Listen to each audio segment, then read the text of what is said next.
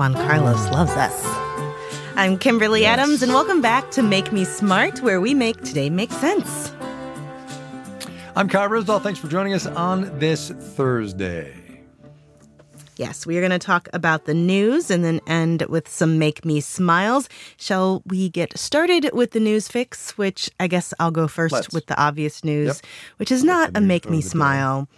But the passing of Queen Elizabeth today is obviously the big news story. And man, what that woman has seen and, you know, I guess ruled over in her life, longest reigning, I know definitely British monarch, but I think one of the longest reigning monarchs in the world. I don't believe the longest, but certainly top like 3 or something globally ever, Yeah, and I was thinking about this today and just sort of, she oversaw pretty much the decline of the British Empire and like the entire, opulent wealth of that family that came from these very sort of extractive relationships with the colonies. And, watching the royal family kind of shrink and shrink and shrink, and its influence over her lifetime must have been something to sort of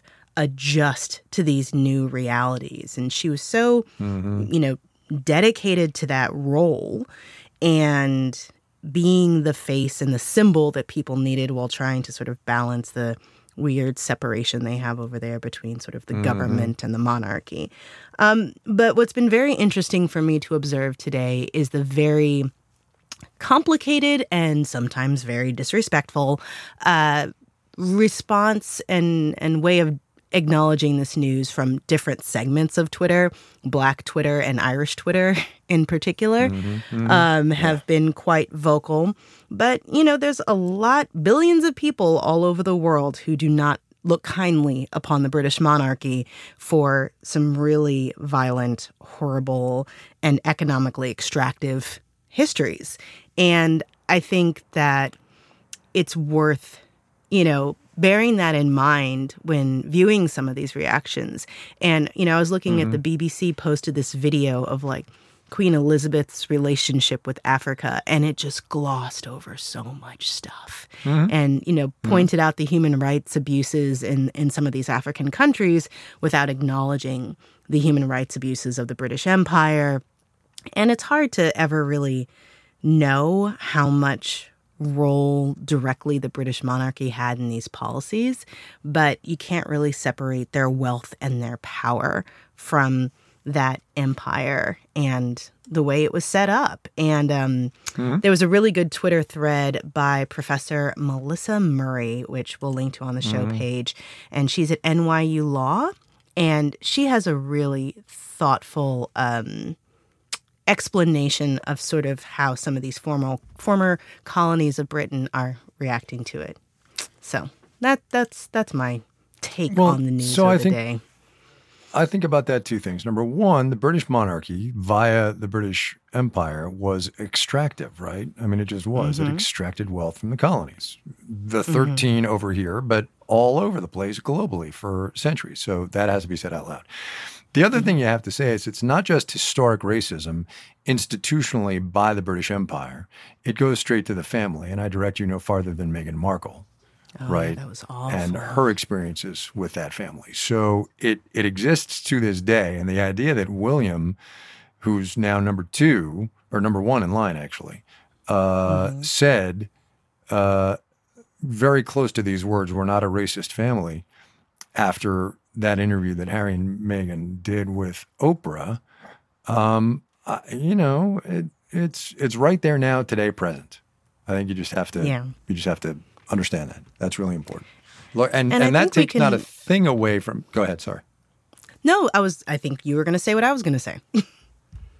Right. You have to somehow separate out the dedication, the longevity, the service, the duty, the obligation that the woman herself felt versus the institution, I think, Well, and, the role that she played in sort of holding up the institution as well. But you can hold, I think we can hold all those things.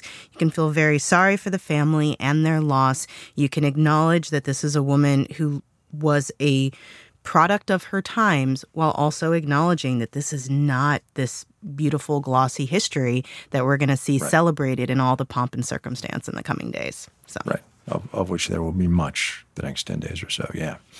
I'm glad you brought that up. That was a good conversation. I'm going to be much more mundane and straight ahead, and I'm going to go to my go-to, which is Jay Powell. And I just want to make sure that everybody hears this loud and clear. The Federal Reserve meets in 2 weeks. They're about to enter what's known as their quiet period, where the Board of Governors and the members of the Federal Upper Market Committee don't make any public remarks so as not to spook the markets or give them any hint as to which way interest rates are going to go. But thanks to me right now here on this podcast, you will know which way the Federal Reserve is going to go. Powell gave a speech 10 days ago in Jackson Hole. Yeah, right? First of all, consult your own financial advisor. Powell gave a speech 10 days ago in Jackson Hole in which he said there is going to be more pain and we're going to raise interest rates as much as we have to. Okay? Lael Brainerd, the vice chair of the Fed, gave a speech yesterday in which she said, we are going to raise rates as much as we have to. Powell made his last public appearance and set of remarks before the quiet period today. And if he was going to push back on the idea that it was going to be a 0.75% interest rate increase as opposed to a 50 basis point or 0.5% interest rate increase, today was the day he was going to do it. And he didn't do that. So that means when the Fed meets in another 10 days or so, it's going to be 0.75 percentage point. Mark my words. Let's play this tape back the next time that happens. I'm telling you. Okay. 0.75%. Because Jay Powell, specifically by his absence today, let the idea lie that it's going to be 75 basis points. That's what I think. Yeah, and he's been, if not overly clear in his signals to the market in his time. Yeah. So clear. Yes. You betcha. All right. All right. Shall we? On to some smiles. Juan Carlos again? Yes. Okay. So here's mine. I am no fashionista. Let me just say right off the bat, that will come as a surprise to exactly 0 of you. Thank you very much. I hear you chuckling in the background there, Kimberly Adams. I think you're a very smart dresser, Kai. I can be when I need to be. Thank you very much. I appreciate that. But I bring that up because my Make Me Smile today is a book by occasional friend of Marketplace, Elizabeth Holmes. Not that Elizabeth Holmes of the blood testing company that went defunct and who's awaiting sentencing, actually, having just asked for a new trial, by the way. But Elizabeth Holmes, former Wall Street Journal reporter, now an Instagram influencer, I'm going to say, with a brand she has established called So Many Thoughts about royal fashion and style. And she writes really, really informatively and entertainingly on royal fashion and style. She wrote a book about, I don't know, but it was in the before time. So probably like 3 years ago, because I actually had her in person in the studios. So, okay. Well, early 2020 then, because I had her in the studios when we interviewed her for the book. And I bring that up because not for what Princess Di wore or what Meghan Markle wore or what Catherine wore, but for the Queen and how the Queen used her fashion and sense of style as a tool in exercising the monarchy. And it was just really interesting. And I legit learned something. And when I learn something, I like to share it. We're going to put the link on our show page. It's called HRH, So Many Thoughts on Royal Style. And it's a really interesting and informative book. And there you go. Yeah. I'm guessing it means Her Royal Highness, but yeah. Yeah, it does. Yeah, it does. Yeah. Well, we're just going like all British all the time here because my Make Me Smile today's the day for it. Come on. Today is the day. Yeah. So mine is also from the UK because a team of scientists in Oxford have a malaria vaccine that people are saying has, and I'm quoting here from the BBC article, world-changing potential.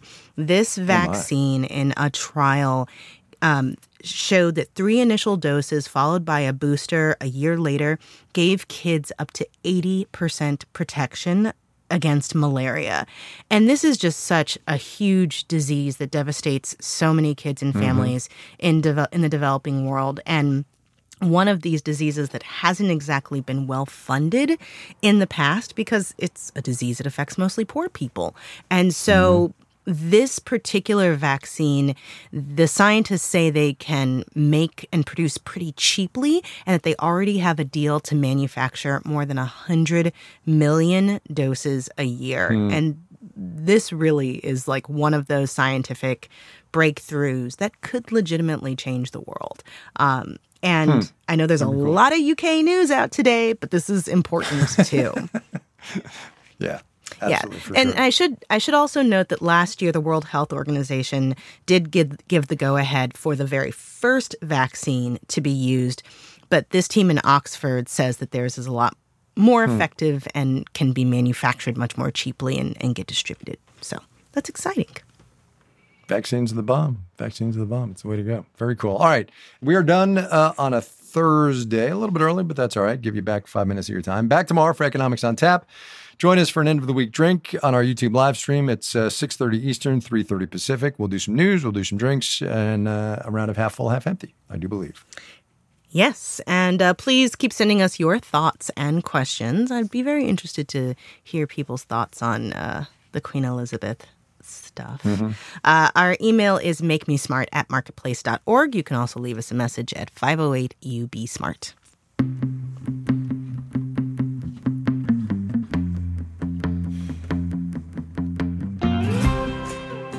Make Me Smart is produced by Marissa Cabrera. Olivia Zhao is our intern. Today's episode was engineered by Juan Carlos Tirado. Bridget Bodner is the senior producer, and Donna Tam is the director of On Demand. There you go. There you go. Today was a day, boy, I'll tell you. It really was. Today was kind of a day.